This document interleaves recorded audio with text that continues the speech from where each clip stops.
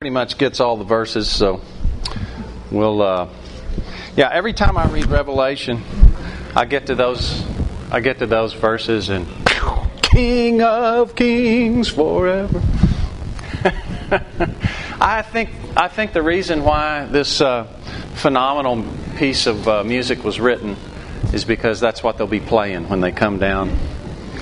So it'll be sopranos in the back. So Jesus is coming back, and He's going to set up His kingdom.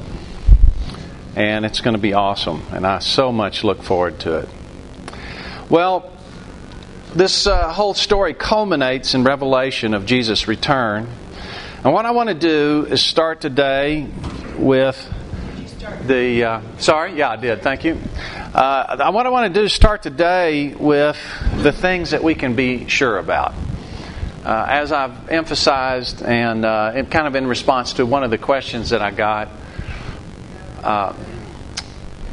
the Jewish scholars were brilliant people, and they knew the Bible backwards and forwards, and they missed the sequence of Jesus' advent.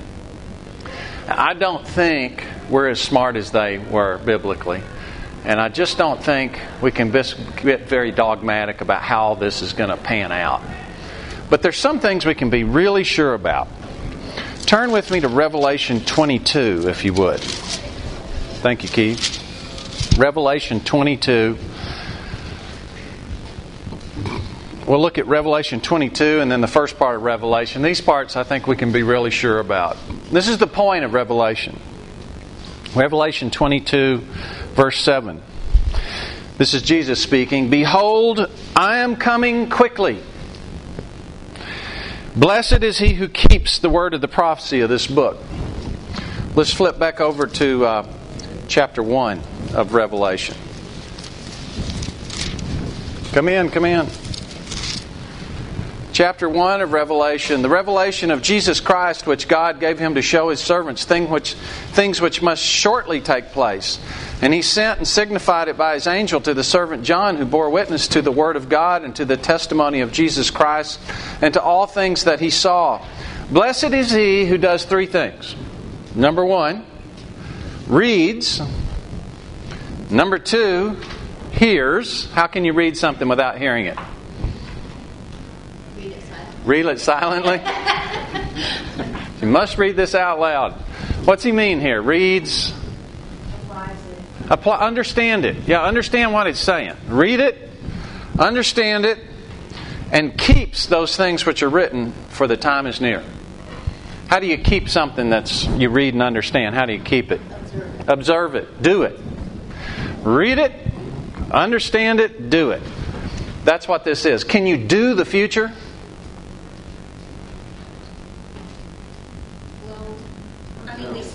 We act as though we do kingdom living now. Okay, we can do kingdom living now. But when do we do kingdom living now? Now. We do kingdom living now, right? We can't do the future.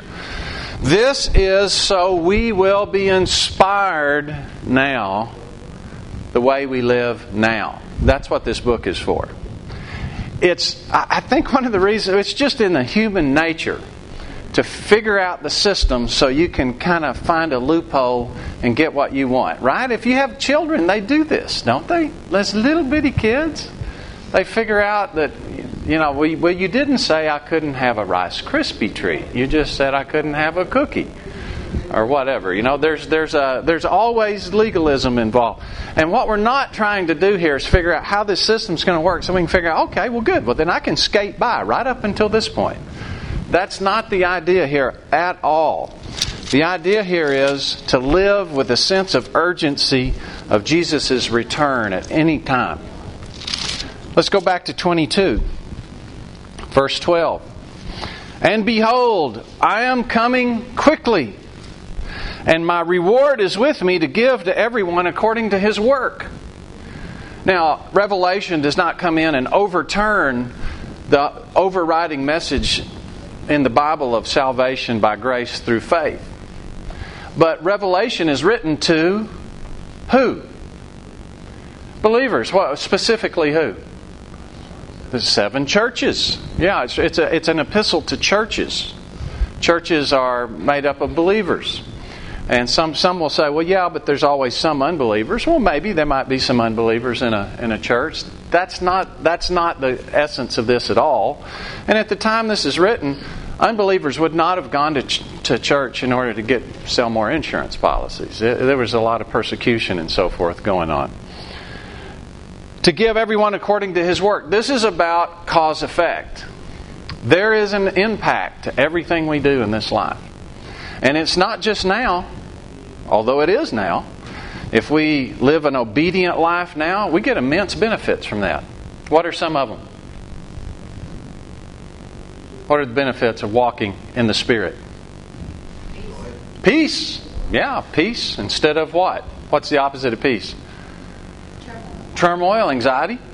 Okay, what's another benefit of walking in the Spirit today? Okay, well, now that is a future benefit. Are you thinking about something right now? I'm talking about right now. Right now, yeah. Joy, okay, what's the opposite of joy? Wrath, sorrow, anxiety. Okay, we like those things better, right? And so you get a current benefit, but this current benefit compounds all the way into eternity. And we're supposed to live not only with today in mind, but with this imminence of Jesus' return in mind. Verse 13, I am the Alpha and the Omega, the beginning and the end, the first and the last. Everything's summed up in me. Verse 16, I, Jesus, have sent my angel to testify to you these things in the churches. This is written to believers, so that we will read, understand, obey. That part's really clear. There's just absolute. Revelation is the simplest book that there is. It's super clear. Let me go through some of the things we really can know from Revelation. Verse 1-3, we can know that we are to obey. Let's look at chapter 3. This is kind of the culmination of the letters to the churches, which we don't have time to do today. But look at verse 14 in chapter 3. There's 7 letters to churches, and this is the letter to the church at Laodicea. By the way, Revelation was one of the last books admitted to the New Testament canon. And the church that held it up was the church at Laodicea. You'll see why here in a second. To the angel of the church of Laodicea write, these things says the Amen, the faithful and the true witness, the beginning of the creation of God. I know your works. You're neither cold nor hot. I could wish you were cold or hot. So then, because you're lukewarm and neither cold nor hot, I will vomit you out of my mouth. And I think the picture here is Laodicea apparently had beautiful, wonderful spring water and mineral baths. So you could go to the hot water and get healed, or you could drink and enjoy the cold water. But what happens if you take the cold mineral water that comes out of your tap and mix it with the mineral water you go take a Epsom salt bath in? What do you do with that? You get Midland water. Take a nice swig of that. What are you going to do? You're going to spit it out, right? Okay, I think that's the picture here. So then, because you're lukewarm and neither cold nor hot, you're not useful. Okay? You're useless. And here's the useless attitude. Because you say, I'm rich, I've become wealthy, have need of nothing, and do not know that you're wretched, miserable, poor, blind, and naked. This is the reality of America today. And I think there's usually considered a historical sequence to these letters, a spirit of the age of different historical eras. And this is kind of the spirit of our age. We've become immensely wealthy as a nation and even as a world, and say, yeah, we don't need God anymore. But the reality is we're wretched, miserable, poor, blind, and naked. Now the spirit of our age says, no, we're all okay. We're all okay. I mean, everything's fine. The only problem we have is we don't think enough of ourselves. They did a survey and discovered that the segment of the population with the highest self-esteem, prisoners. They think they're fine. But we really are wretched, miserable, poor, blind, and naked. We're needy people in need of a Savior, in need of dependence and obedience. He says, I counsel you to buy from me gold refined in the fire that you may be rich, and white garments that you may be clothed. Gold refined in the fire are these works that we live in. And if you walk in according to the things of Jesus, it is painful, and we get refined. Forgiveness is very painful to forgive someone. It is extremely painful to stand for what's true when everybody's trying to get you to do what's not true. It's very painful to stand in a relationship that is abusing you and not retaliate and not revenge. It's very difficult. And that refines us and puts us into fire so that we can become pure. And we're naked. We just don't have anything to offer. And in walking and reading, hearing, keeping, that's what clothes us in the righteousness of God. And Dr. Rodmacher has this saying, there'll be a lot of bikini believers at the Bema, standing before, with everything burned up in our G-strings. And he says, don't do that. Be clothed. I counsel you to buy from me clothing, so your nakedness won't be revealed, and anoint your eyes with eye salve that you may see. As many as I love, I rebuke and chasten. Therefore be zealous and repent. Rebuking and chastening has gone out of favor in parenting in America. Have you noticed this? Well, God is a good parent, and He rebukes and chastens. Behold, I stand at the door and knock. If anyone hears my voice and opens the door, I'll come in and dine with him and he with me. I want to have a fellowship like with you, and I'm knocking, and I want to have it.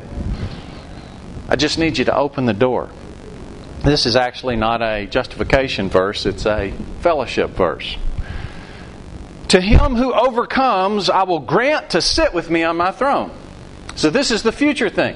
So, hallelujah, the Lord has come. His kingdom is now of this world, and who's going to be reigning with Him? The overcomers. As I also overcame and sat down with my Father on His throne. This is Philippians 2. Although He existed in the form of God, He didn't regard that something to be held onto, but He became obedient, even to death on a cross, and learned obedience in His life. And as a result, as a reward, His name was elevated above every name, and He was enthroned. And Jesus says, I did that. Did Jesus accept Jesus as His Savior and believe Jesus in his heart? He did not do that, did He? That's not overcoming. What did Jesus overcome? Death. What else did He overcome? Sin. Temptation. Just like we did, Scripture tells us. He overcame temptation in every way as we did. And instead of following the world's way, man's way, He said to Peter, get behind me, Satan. You're thinking about man's thoughts, not God's. He followed God's way in perfect obedience. And He's asking us to do likewise. And He says, that's who's going to reign with me. He who has an ear, let him hear what the Spirit says to the churches. This is clear. We can really understand this. This is imminent, and everything we do in this life absolutely matters for all of eternity. Some will overcome, some will not. And the ones who do get a reward beyond our imagination. We can say these words, but we don't really fully have the capacity to comprehend what this means. That we can be clear of. Another thing we can be clear of, looking at chapters 4 through 19, which goes through the tribulation, which again we're not going to go into today. This 7 years where the Bible tells us if God hadn't shortened it, the whole world would have been destroyed. That, things are going to get worse before they get better. We can know that. And we can know that God's in control. That's really clear. Absolutely. It's going to turn out just like He said it's going to turn out. Another thing we can know is that justice is going to prevail. It's easy in our world to look at genocide going on in Africa and look at 40 million babies killed in our nation and look at all these different things going on, even in our own lives, we think, well, what am I doing? What am I thinking? We can look at all these things and say, something's wrong with this world. Why isn't it being made right? It will be made right. All things will be made right. And justice will prevail. One of the sort of amazing things that happens in Revelation is there's a group of martyrs underneath the altar in front of Jesus. And they turn around to Jesus and say, I got a question. Yes, I'm call on you. He says, how long are you going to wait before you avenge our deaths? Very interesting, huh? In heaven. So that old phrase, time shall be no more. Well, in a sense that's true, and that we're not going to have an end to our lives. But in another sense, we're going to be very aware that time's marching on. And they're tired of waiting. And what do they want? Justice. Because justice is something deeply ingrained in us. We want it. And it's going to be given. Paul said, judge nothing before the time. Judge nothing before the time. Nobody's going to get away with anything. You don't have to worry about that. Andrew, you probably see injustice go on fairly often, don't you? Being as a prosecutor? Yeah. And it probably bugs you, right? Yeah? Okay. And I suppose you probably have to say, deep breath, they're not going to get away with it. There's a lot of times where I have to do the other thing. Say, deep breath, I'm not going to overdo it myself. Okay, good. So we can be really confident that these are things we can really know. The sequence of how exactly it's going to, when the battles are going to happen and which one's going to come first and who Gog is and who Magog is.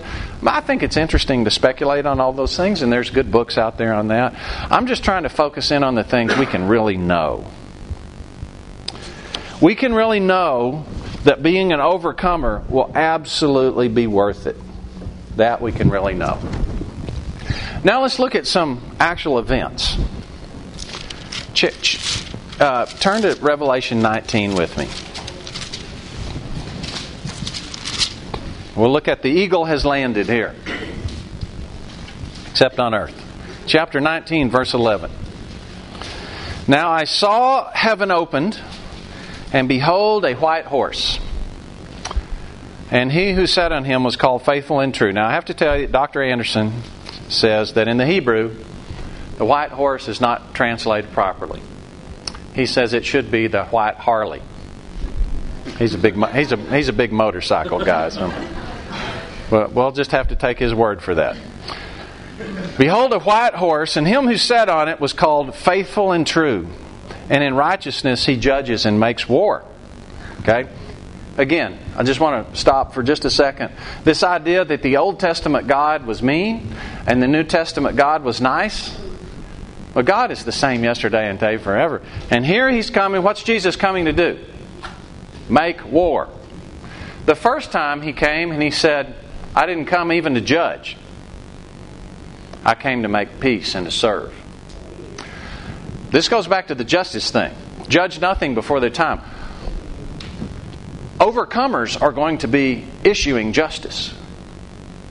Overcomers are those who agreed to serve in this life. It's a pattern for us. Verse 12, his eyes were like a flame of fire, and on his head were many crowns. He had a name written that no one knew except himself. He was clothed with a robe dipped in blood, and his name is called the Word of God. And the armies in heaven, clothed in fine linen, white and clean, followed him on white horses. Now, I suppose that these are the same garments that God's asking us to buy as overcomers. And how do we buy those garments? Where are they sold? What store are they sold in? Store of obedience. The store of good works. The store of trials. Of loving others who don't love you back. The store of serving your children who all they are just little selfish machines. No.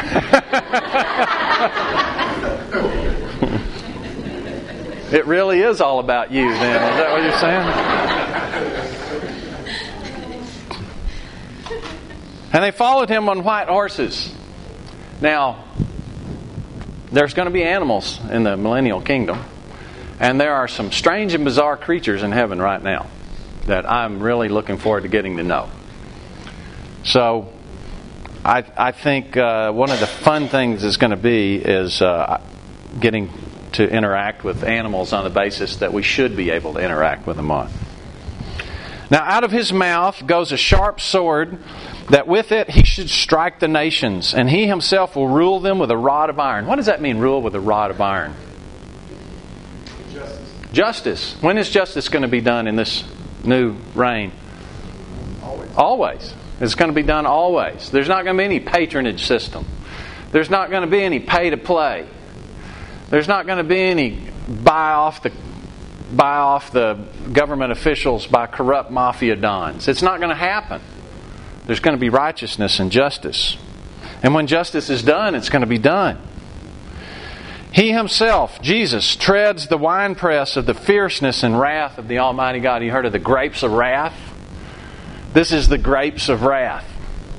How do you tread out grapes in this era? What do you do? Squish them with what? Your feet. Yeah. You see the picture? He's taking people that have sinned and, if you will, squishing them. He's taking the sins of the world and squishing them and getting them right. He has on his robe and on his thigh a name written, King of Kings and Lord of Lords. Here's Jesus coming out of the sky. Let's go to Zechariah 14. I think it's the same event. Zechariah is just before Matthew. Or 2 before Matthew. 3 before Matthew. Yeah, 2 before Matthew. Yeah. Zechariah chapter 14.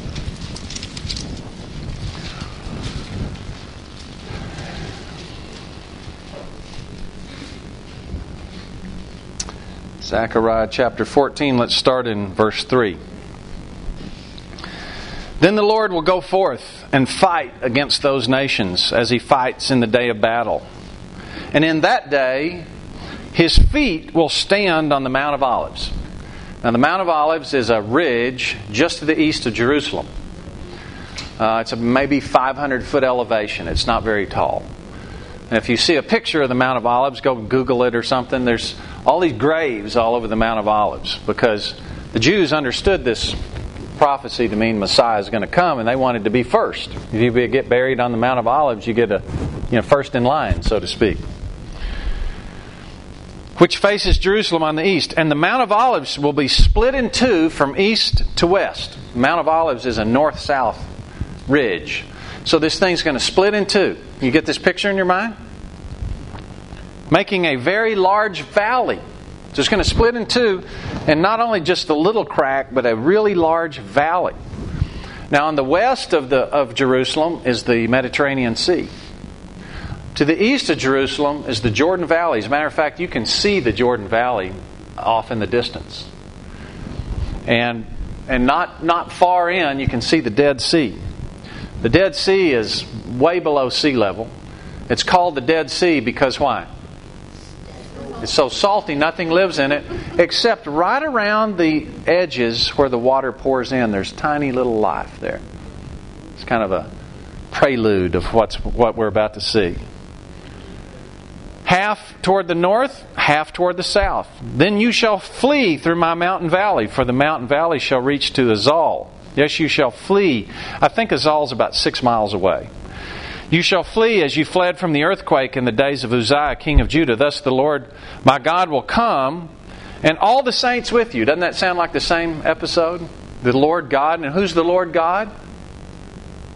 Who is it in Revelation? It's Jesus, right? Because Jesus is the Lord God. And all the saints with you. So here's all these people. It's got this train of army behind him, all in their white robes on horses. And it shall come in that day, there'll be no night, the lights will diminish.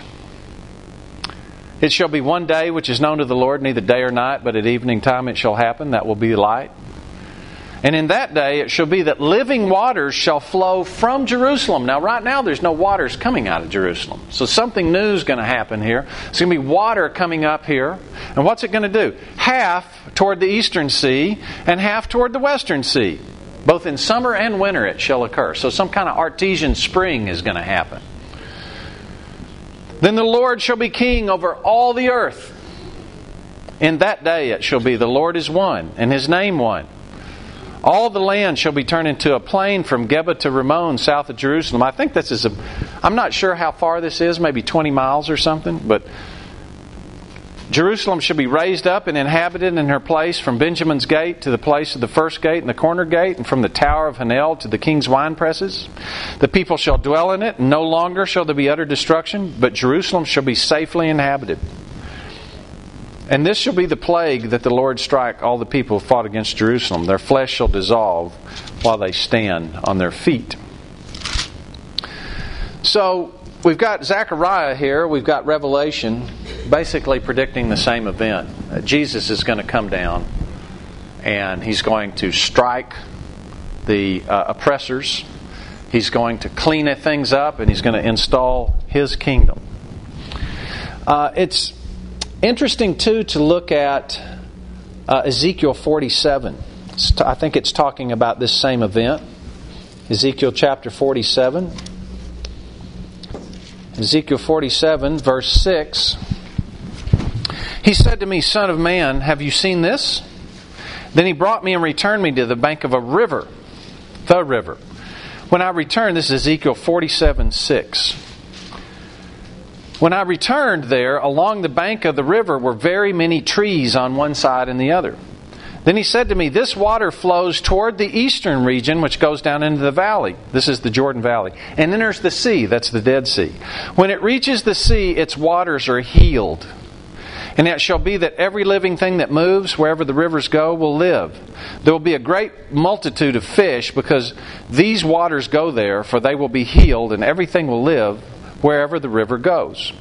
It'll be that fishermen will stand by it from En-Gedi to En-Eglalim, and they will be places for spreading their nets. Now today, if you go to the Dead Sea, there's a lot of activity there, but it's all mining.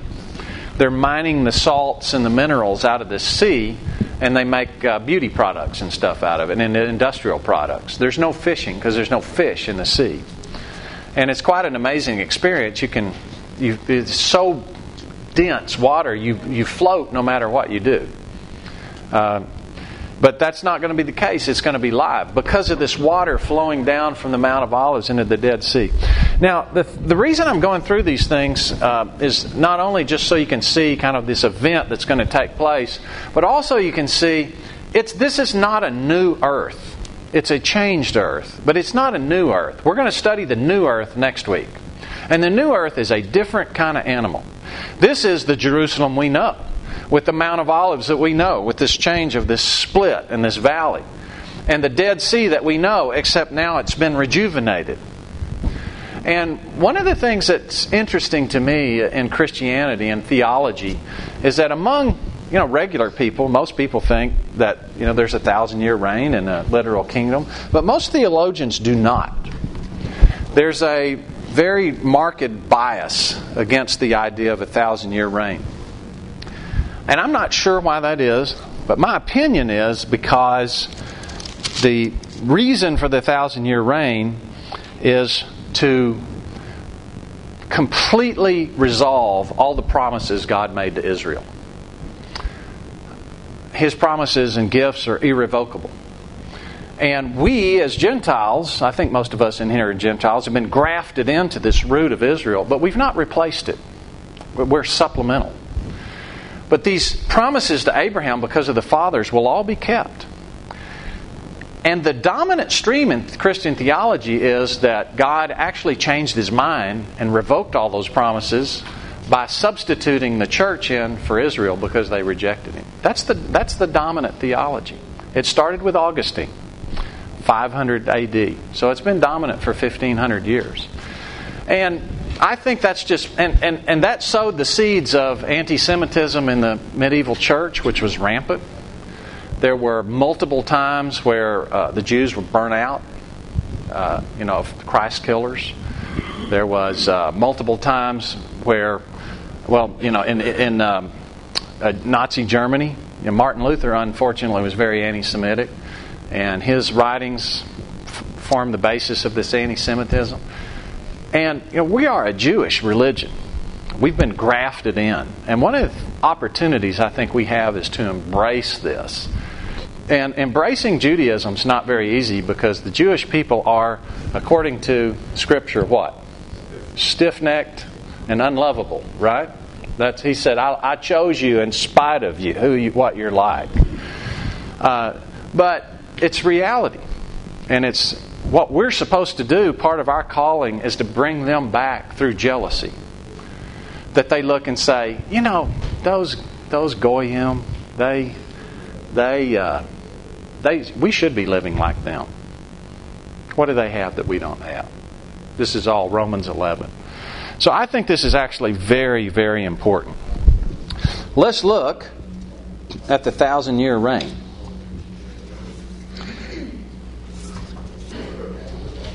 Revelation 20. And I'm not for the most part, for pockets of theologians who don't like Israel's promises being fulfilled and don't like the millennial kingdom, for the most part, they just don't talk about it. I saw one website that was Reform. This is usually called Reform Theology, and they said we're not dispensational, and we're not. We're not dispensational. And we don't think you can really know, but we don't think you can really know all that much about the future, so we just don't want to talk about it, basically. Chapter 20. Then I saw an angel coming down out of heaven, having the key to the bottomless pit, the abyss, and a great chain in his hand. He laid hold of the dragon, that serpent of old. Isn't this an awesome picture? You get the picture in your mind? This angel with this giant chain, and he goes down there. There's this raging dragon, and he says, down boy, get here, yeah. Puts this chain around him, goes and throws him in this pit. That serpent of old, who is the devil and Satan, and bound him for 1,000 years. So during this 1,000-year reign, no Satan. And he cast him into the bottomless pit and shut him up. Set a seal on him so he should deceive the nations no more until the 1,000 years were finished. But after these things he must be released for a little while. And I saw a throne, and amazingly, when he's released for a little bit, he's got a 1,000-year reign. We'll look at a few verses here how wonderful it is during this 1,000-year reign. And Satan's released for a little while. And what do people do? They gather up an army and go attack Jesus again. It's like, what? Didn't you? That's just the way we are. And I saw thrones, and they sat on them. This is the overcomers. And judgment was committed to them. See, we're supposed to be judging angels because we have learned through faith how to gain the wisdom of Jesus in serving. Then I saw souls of those who had been beheaded for their witness to Jesus and the Word of God. If you read through 4 through 19, it's going to be a time of mass bloodshed among believers. And millions are going to come to Jesus in this tribulation period. There's going to be a massive revival, and many of them will lose their necks as a result of their heads, as a result of their witness. They had not worshipped the beast or his image and not received the mark on their foreheads or on their hands. And they lived and reigned with Christ for 1,000 years. So this is another way to become an overcomer. To be martyred during the tribulation period. But the rest of the dead didn't live again until the 1,000 years were finished. This is the first resurrection. During the early church, they had a problem that they ran into. The problem was that they had a lot of believers that acted in a very reckless manner toward the authorities because they wanted to be caught and martyred. Because they understood that was a shortcut to being an overcomer.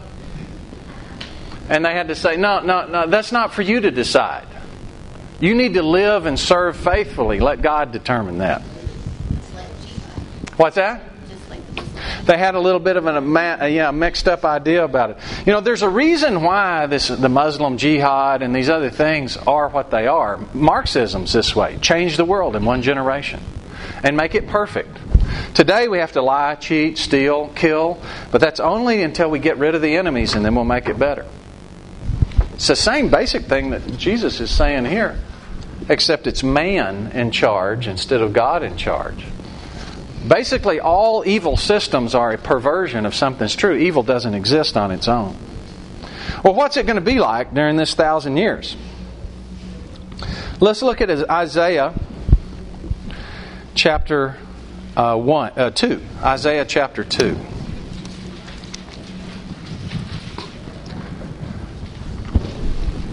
Isaiah chapter 2, verse 1.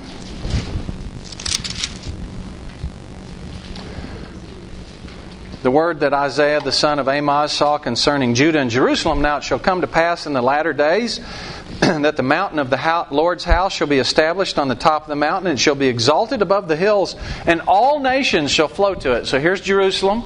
Jerusalem's the center. That's where the center of the world government is, and all the nations are coming there.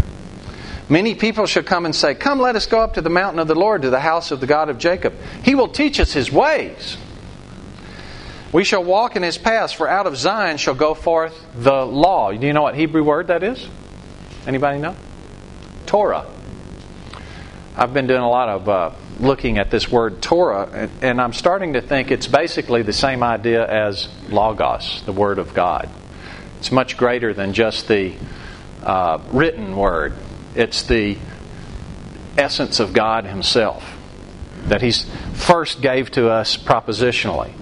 But then He's now writing it on our hearts through the Spirit, and eventually will completely permeate us and make this wonderful world. And the word of the Lord from Jerusalem. He shall judge between the nations, rebuke many peoples. They'll beat their swords into plowshares, and their spears into pruning hooks. Nation shall not lift up sword against nation, and they ain't going to study war no more. Save the children! Save the people! Okay. Isaiah 11. You see, there's all kinds of songs in the Bible. Isaiah 11, 1 through 10. There shall come forth a rod from the stem of Jesse, and a branch will grow from his roots. The Spirit of the Lord shall rest upon him, the Spirit of wisdom and understanding, the Spirit of counsel and might, knowledge and fear of the Lord. His delight is in the fear of the Lord. He shall not judge by the sight of his eyes, nor decide by the hearing of his ears, but with righteousness. He shall judge the poor and decide with equity for the meek of the earth. And this will be him and his throne and all the saints that are doing it with him. So it's going to be a perfect system. With the breath of his lips he'll slay the wicked. Righteousness will be in the belt of his loins. Faithfulness his belt of the waist. The wolf will dwell with the lamb. The leopard will lie down with the young goat. The calf and the young lion and fatling together. A little child will lead them. The cow and the bear will graze. Their young ones shall lie down together, and the lion shall eat straw like the ox. The nursing child shall play by the cobra's hole, and the weaned child shall put his hand in the viper's den.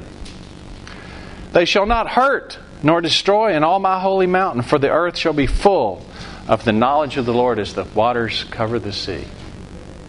Isn't that awesome? What's happened to nature? It's been redeemed. It's all vegetarian again. You know, there were no meat eaters until after Noah's flood. I'm sure there'll be a blessing in that somewhere. Right now I can't think of it. Maybe there'll be some kind of new animal to have barbecued ribs. Keith, I know there'll be some job for you in heaven. Yeah, there's no more war among people, and there's no more enmity among nature.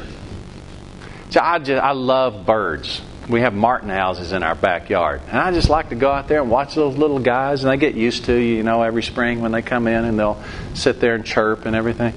Well, it's just going to be like You can just walk up and say, "Hey, come on down here and let me talk to you." And they land on your shoulder and you visit with them for a while. The nature is going to be restored.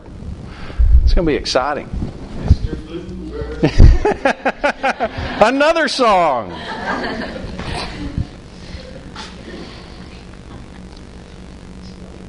Let's look at... well, I think we got it. So you get the picture.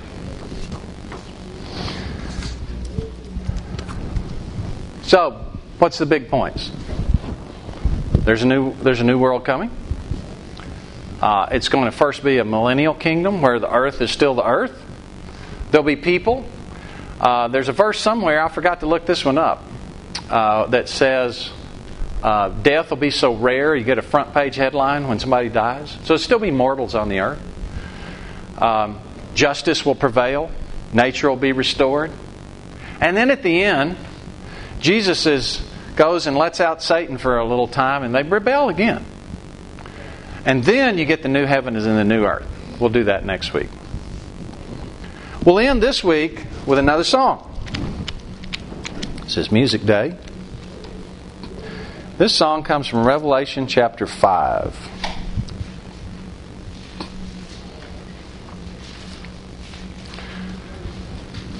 Worthy, chapter 5, verse 12. And let me just read starting in 9. They sang a new song, saying, "You are worthy to take the scroll and to open its seals, for you were slain and have redeemed us to God by your blood, out of every tribe and tongue and people and nation, and have made us kings and priests to our God." Remember when we went through Hebrews? We had a better king with a better administration and a better world, and a better priest with a better sacrifice and a better covenant. And Jesus in the book of Hebrews inviting us to participate in both of those ministries. And we participate by doing what? Serving and obeying. "And we shall reign on the earth. Then I looked and heard the voice of many angels around the throne, the living creatures and the elders, and the number of them was 10,000 times 10,000, saying with a loud voice, 'Worthy is the Lamb who was slain, to receive power and riches and wisdom and strength and honor and glory and blessing.'" And so I'm going to play that song, and then you're dismissed. Listen for 1 minute, and then I'll say you're dismissed, and then I'll just leave it on while you guys keep going.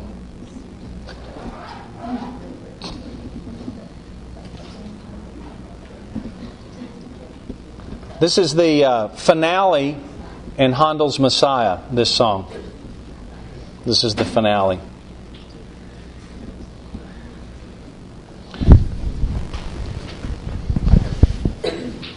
And it's not playing. Oh, here we go. Oops. All of history is interrupted. It's a time warp. Come off the stand. Did it? Maybe God didn't want me to play this. What's that?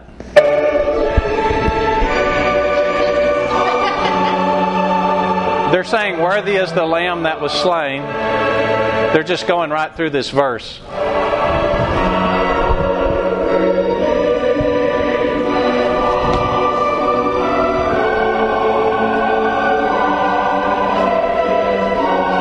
Now they're going to say, "To receive power and riches, receive power and riches and wisdom and strength and honor and glory and blessing. Worthy is the Lamb." Worthy is the Lamb. Isn't that awesome? And this is the big point. We have a Lamb that was slain. And because of His slaying, He's a better king and a better priest. And He's invited us to participate. And if we do, we can overcome. If we read, hear, do. Thank you guys. We'll see you next week. New Earth next week.